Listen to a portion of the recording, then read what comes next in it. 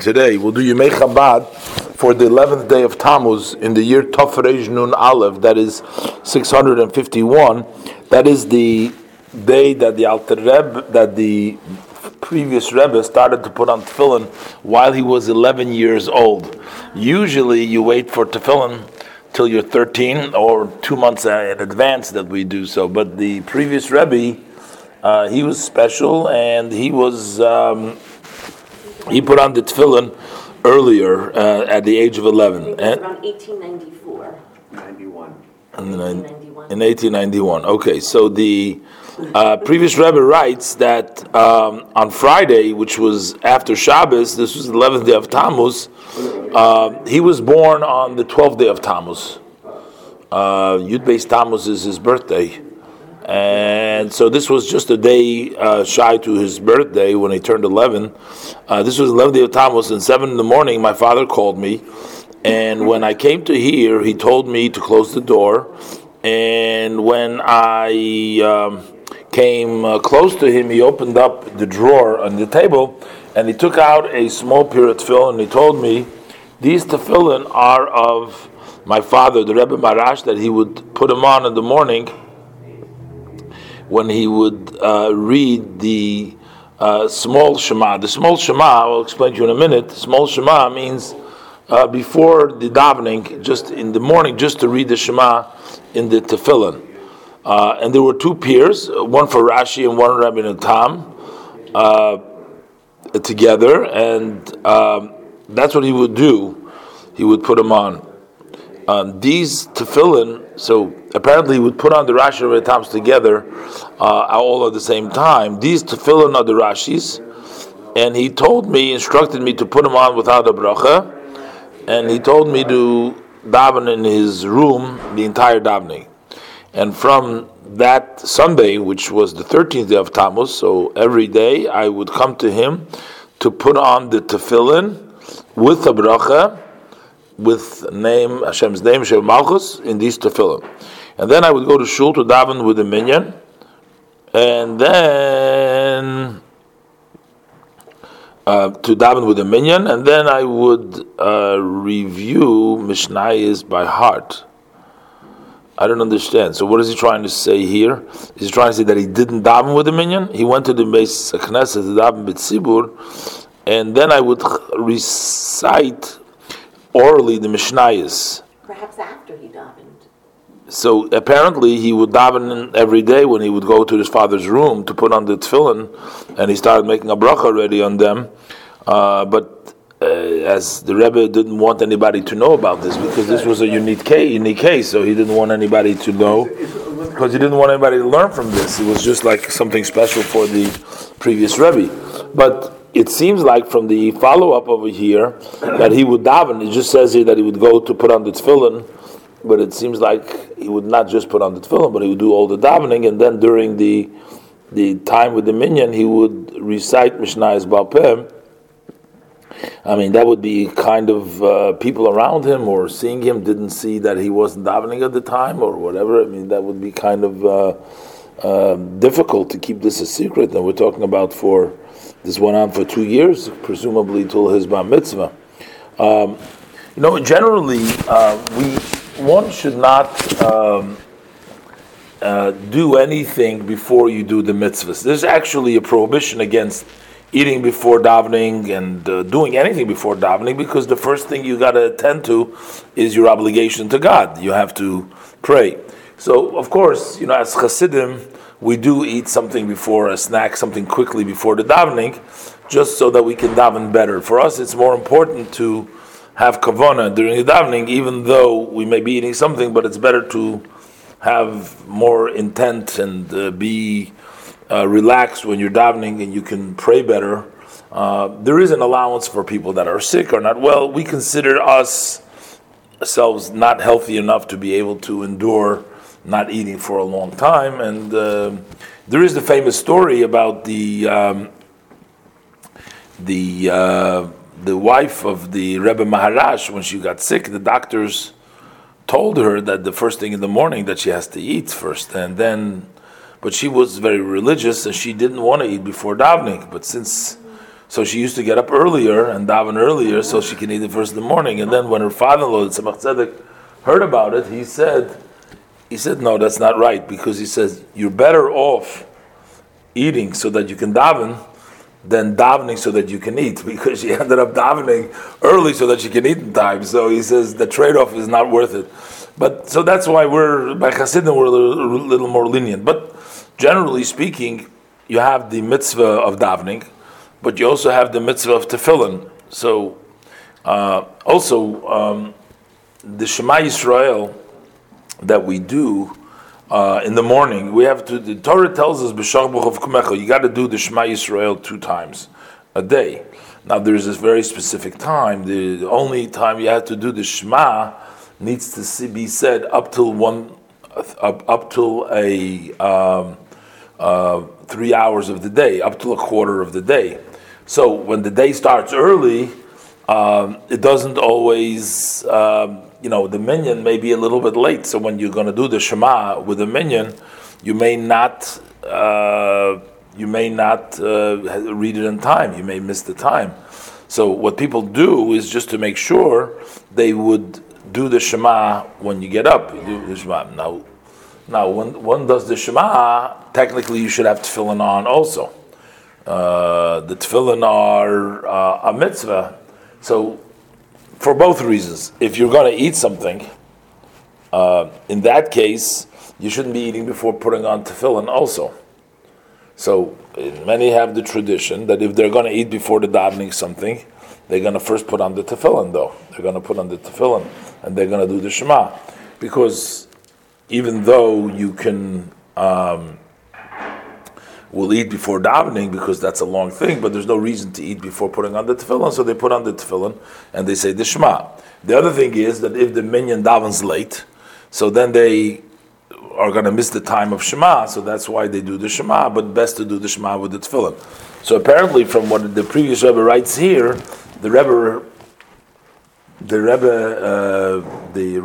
Marash, you'd put on his father told him that the Rebbe Marash used to put on the 2 pair of tefillin together, the Rashi Rebbeinu Tam. Now, on your head, the Talmud says there is space for 2 pairs of tefillin. I guess not the real large ones, but the smaller one, there is space to put on two tefillin. That actually is a very interesting question, whether it means side by side or one on top of the other. But it's actually, most of the time they do it one on top of the other. I think that's the way it's done. That's another, I have to look that up. I can't tell you right now off the top of my head. But I think the way it's done is those who put them together, they put it on one on top of the other. Because the middle point is a very important part. It has to be, the parshias have to be one on the right and one on the left. So that is very important that it stays exactly right. Over there by the hand, you can put up the over there also. I'm not sure exactly how it's done, how they do it. 2 sets Of straps, yeah. But I'm not sure exactly. I'm not sure exactly how they do it, how they do that. But that's the reason why he says that those are the tefillin. Now I'm just going to assume that maybe the Rebbe Rashab himself used the regular tefillin of his father for his own davening. And then he used. I told you once the story I heard, and we'll tie it in also with Gimel Tammuz. You see how the Rebbe was very much against wasting and utilizing everything that we come across for the positive. Every story, every incident, every happening. Always try to bring something good. He said, if 2 Jews meet together, it's in order to bring a favor for another Jew. So it should always bring out something positive. So, but there was one time a person who was in the Tashmish Kedusha. He used to sell tefillin and things like that, and he once made a very nice pair of tefillin, which put in a lot of effort and a lot of thought to make it the highest quality and to make it a very good, a very beautiful pair of tefillin. And when he came to the Rebbe for the holidays, he brought the Rebbe a gift. He brought him the tefillin as a gift. And he said to the Rebbe, the Rebbe said, "Thank you very much, appreciate the gift that you gave me, but I want to tell you that I used the tefillin that my father-in-law used to wear, and I'm not gonna use any other tefillin but his tefillin. Those are the tefillin that I use. I'm not gonna use any other tefillin. So that person said, he says, okay. He says, I understand, but let the Rebbe have an extra pair of tefillin. Just So the Rebbe says, but another yid can use a pair of tefillin. Why should it be laying over here a pair of tefillin when I'm not going to use it? So he said, you know what? I'm going to make another pair of tefillin for another yid. I'll give another yid tefillin. But he insisted the Rebbe should have it.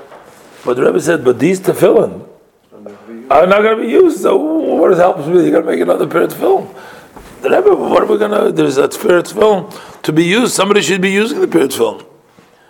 And the Rebbe said to him, if you want to, seems like you're insisting, you want to give me something. So the Rebbe said, well, one of the boxes, the covers has rubbed out, so if you want to give me a box, I'll take that. And but the first time around, this was the second time. The first time around, actually, when he told the Rebbe what he did with the tefillin, and he specified to the Rebbe what kind of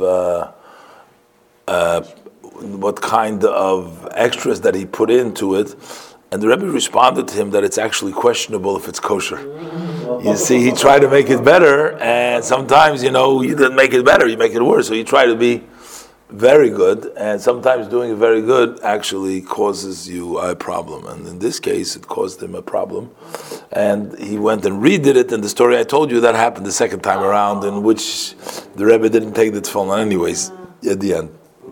But so the Rebbe utilized everything. And, it says in the Talmud, we find a lot of times that there were rabbis who would go into places even to see, how their teachers conducted themselves, so they know how to do. They wanted to learn, and they would sometimes go in places which are, private places, just to learn halachas, just to see how they do in these situations. It's it's interesting. The Gemara brings down some various different circumstances, but sometimes we learn from people. We don't learn from what they say, but we learn from how they did. And sometimes it is the by the way things. It's like you don't even pay attention to those things that you can sort of learn a lot. You can learn actually more, how they do, the day-to-day regular things, and you realize that, how much. First of all, how much thought goes in every move, and generally it says a move of a tzaddik represents as very spiritual. What's going on in the physical world is merely a reflection; it's a shadow of what goes on in the spiritual level. And definitely, when you pay attention and you see like a story like this, and this is just one of millions, and in the Rebbe's own way.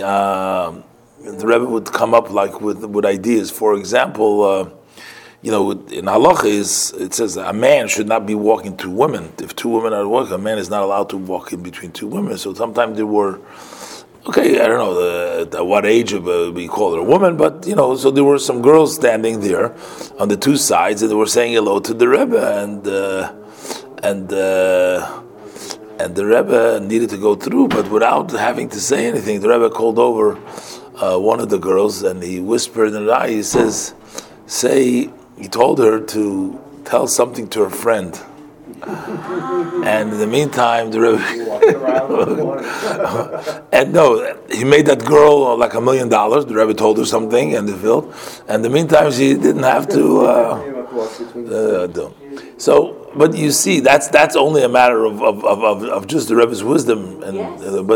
Not embarrassing everybody, and trying to find a way. But yet the Rebbe insisted that halacha needs to be followed. Not only halacha, but that's why when you read some of the Rebbe's writings and we read the Rebbe's letters, the Rebbe never. Unfortunately, so a lot of times people feel that they got to compromise a little bit. So, like if you want to reach certain people, if you want to you want people to like you, or you want people to come, or you want to do things. So you have to sort of lower your standard in order to try to attract people. I mean, this is basically the philosophy of the Reform and even the Conservative. I mean, they think if you make it more Judaism, more accessible, then what you're going to accomplish, then you're going to attract more people, then you can influence, you get more people. Other people think that by compromising on the standards, that way they'll be more successful. But by the Rebbe, you saw 100%.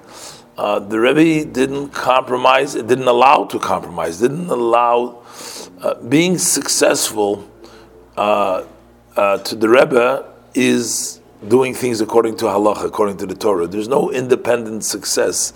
You cannot bend any halacha or bend any custom or bend any rules to be successful, or what you think is successful, because success has to be done and it has to be played by the rule. And as we see, when you play by the rule, it doesn't cost you at the end of the day. But a lot of people, have a hard time seeing it that way, because when you look at the simple, superficial level, you don't see it that way. So the actual people will say, be realistic and be practical, and you see that if you don't insist that things have to be done in the right way, then you'll be more successful. And they say, look at this person is cheating a little bit, he's making a lot of money. The other person is deceptive and he's making money. So if you do the same thing, you'll make money too. Now, you don't know exactly whether the person is making money, whether he's not making money. You don't really know, but it appears that way. And when someone says, come on, get real, this is real, this is the way the world works. That's what you got to do in order to make money. And, once you make money, you do everything. But it goes without saying that the Rebbe never wanted to, and never allowed for anyone to compromise. And look at the Rebbe's letters, and most of the writing of Rebbe's letters. And I think that we're going to start because we're done with the Yemei Chabad, and we've done the entire cycle. I think we have maybe one more entry. I think we have. So after Gimel Tammuz, I think we'll start reading from the Rebbe's letters, and we'll get a first-hand taste, see, because over there you'll see the various different audiences the Rebbe responds to, and this collection of the Rebbe's letters are organized by years. So that starts from the beginning and it goes all the ways down. So some letters are scholarly, some of them are talking to professors, some of them are talking to people, some of them are talking to people that have a broken heart, that are turning to the Rebbe for medical advice. And you'll see letter after letter with dated the same date, and how the Rebbe switches to the same from one to the other, and everything is just like another amazing part. But you see directly the Rebbe in that way. Now, the letters that we have over here are letters that the Rebbe wrote either in Yiddish or in Hebrew. There was a whole nother set of letters. There used to be a Dr. Nissen Mendel. He translated many of the books. He worked as a secretary of the Rebbe. The English letters, he was a professor, and he had a good command of the English language. He also had he was a PhD, and he had a very great talent in writing, and he had a lot of knowledge in the Torah itself. So the Rebbe would dictate to him, but sometimes the Rebbe would tell him to expand on it, to write, and then the Rebbe would look it over. So that's a whole nother treasure, which is not part of these series, but that's a whole other series. There is also a lot of times Rebbe gave answers. That's Rebbe's handwriting. Besides all the letters, those were just when you wrote a letter, so the Rebbe would answer you by handwriting. That's another. It's not a letter, but it's also. Yeah, what are you saying? When you read to us before you come up here to teach, aren't you reading a response from the Rebbe to someone? Yeah, but those are responses. What I read is a collection of all the Rebbe's halachic rulings in all different matters. Now, where do they come from? A lot of them come from the Rebbe's letters, yes. So some of them are Rebbe's letters that the halacha comes from. But a lot of those, that's right. A lot of those letters, a lot of halacha comes from the Rebbe's talks, from the Rebbe's sichas, from answers the Rebbe gave. So there's from various different places. But over there, it doesn't go in chronological order the way the Rebbe wrote them. Over there, they just took out those letters halacha. And like Marty was saying, the Rebbe did not really want to serve as a rabbi who answers questions in Allah. The Rebbe used to send you, in most cases, when you would ask the Rebbe a question as it pertains to the halacha, he would send you to a Rav, go check a Rav. But when there were general matters, then the Rebbe sort of addressed himself, and sometimes the Rebbe did answer. So I'm saying it wasn't what he would normally want to do, and that way, that wasn't his, what? I read someplace, the only time he actually made decisions was on the international dateline situation, because it hadn't been really addressed. He did on that, and he would take on some general stuff, like doing operations, before, like the Rebbe wouldn't allow to do an operation, an elective operation, like 3 days before Shabbos. Yeah, there was another thing that he said that he would not discuss those items. He would quote from somebody else what their ruling was, but he wouldn't make a ruling. Yeah, and yet the Shulchan Menachem has 6 to 8 volumes. That's all collections with him not making rulings. That was the ruling of the Rebbe. But the Rebbe was also very strong. Like he answered. There are a lot of traditions in which Chabad does things maybe different than some other groups. And it always raised eyebrows. He says, why are you doing it different than everybody else? What's the source for you? How come you're doing it different? And the Rebbe tackled a lot of these issues. The Rebbe explained in many, many different places. The Rebbe explained, why the traditions are. And, a lot of times people didn't like the Rebbe's response. As, for example, the Rebbe explained why Chabad doesn't sleep in the sukkah. Now, Chabad doesn't sleep in the sukkah because the Rebbe didn't sleep in the sukkah. But the Rebbe didn't say that we don't sleep in the sukkah. The Rebbe just explained, gave a reasoning why we don't sleep in the sukkah. And like reasonings of Torah, there can be several reasons, and the Rebbe made one suggestion, but the Rebbe got a lot of flack for that from people that the opponents of Chassidus, and they did.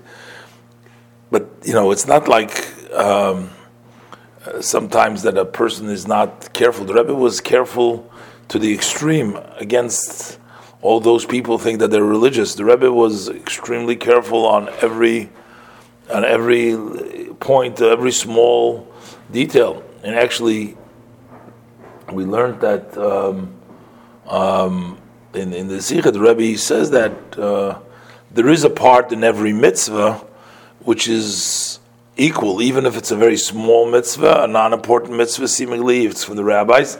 If it's God's will is across the board, so it doesn't make a difference if it expresses itself in something small or something big. It's still God's will. So if you're violating God's will. If you are connecting, you're connecting to Hashem. So at a certain level, the value of the mitzvah don't make a difference. That's why he says you can't go and weigh mitzvahs. You have to treat its mitzvah properly. But anybody who knows the Rebbe, or even elementary, and you don't have to be a chassid, or you don't have to be a believer, and you don't have to be, following him all the time. But just look in the Rebbe's letters, and you will see someone who is to the extreme, so careful in every halacha. Now, sometimes, unfortunately, when you talk about rabbis, they're very careful in the laws that between them and God. But then the laws between them and people, they're not so careful, not to insult somebody, not to speak lashon hara, not to, sometimes they use their religion actually as a vehicle to beat up on other people too. That's also a lot that happens. Or business ethics. So, but when you go through Mitzvah Hashem, we'll see when we go through the letters. The only thing is, there's no defined goal over there. Like if this book finishes, so we went through this cycle. This goes on. It has 32 volumes. But I think what we'll start doing is from the letters after the Rebbe became Rebbe. There's actually about 4 volumes that was Rebbe wrote before he became Rebbe. They basically, what they try to do is collect all the Rebbe. They don't have everything, but there's more coming up. But mostly they try to collect what was available at the time, and they and it also helps because when we read like in the Shulchan Menachem, we're just reading a part of the letter. But when it sheds light, when you read the whole letter, you see to whom, you see it in context. Sometimes it helps you out also understanding what the meaning of the letter. So, Mr. Shem will do that. My son is going on a job interview. Just like that. Yeah. Hopefully, yeah. Be a good teacher intern. In Yemei Chabad, this is another entry for the 11th day of Tammuz, and this is in the year of Tofreish Sadik Vov. That was the year that, this is 1936, that was the year when the great genius and Rav Chosid of Shneur Zalman Slonim passed away. He was a grandson of the Rebbetzin Menucha Rachel, who was the daughter of the Mittler Rebbe, and they lived in Hebron. And Rav Shneur Zalman Slonim was a grandson of Menucha Rachel. This Rav Shneur Zalman Slonim was born in the year Tofreish Chov Beis in the city of Hebron. His father was Rav Chosid Reb Mordechai Ber Duber Slonim, who was the son of the Rebbetzin Menucha Rachel, who was the daughter, Rebbetzin Menucha Rachel was the daughter of the Mittler Rebbe. He was a great genius both in Nigla and Chassidus, the revealed and the esoteric parts of Torah, and he married the Rebbetzin Mushka. She was his cousin,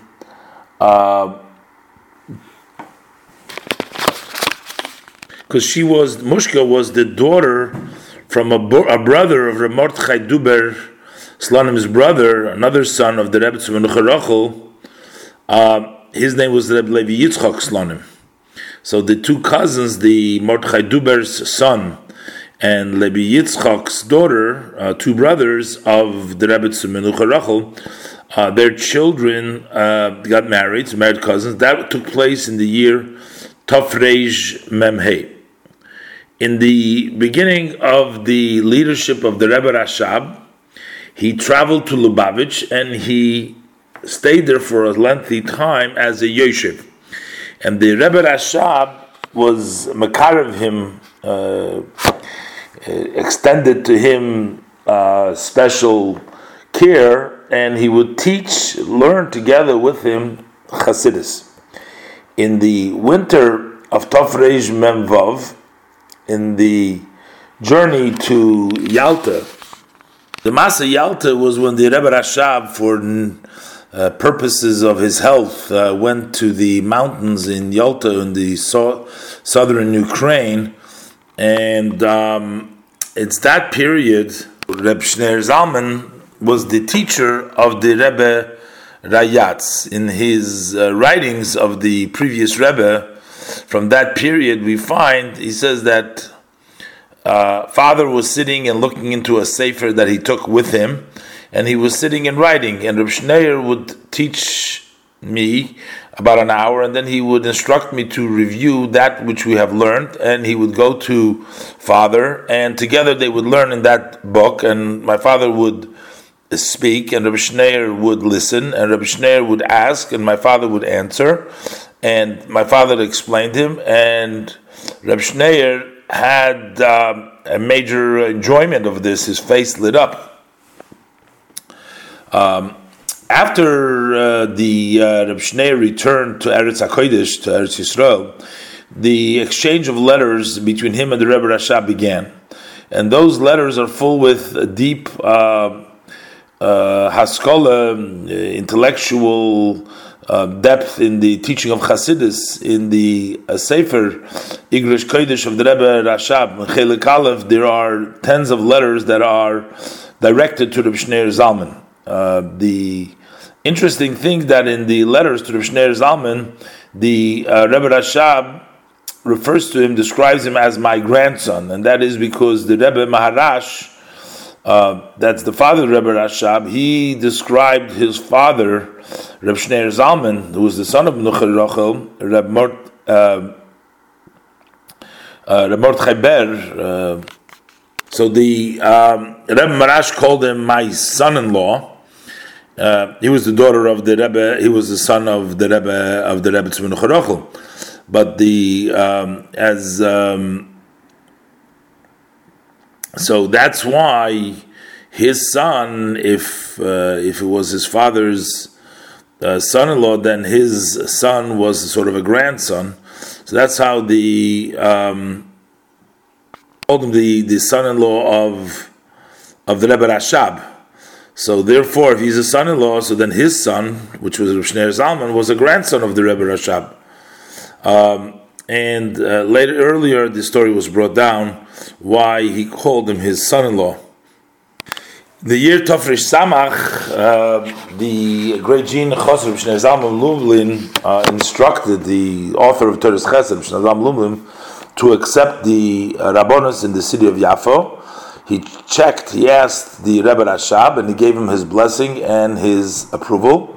And he was the rabbi of the Kilas Chabad in Yafo, Tel Aviv, for 37 years until the time of his passing, and his interment is in Tel Aviv.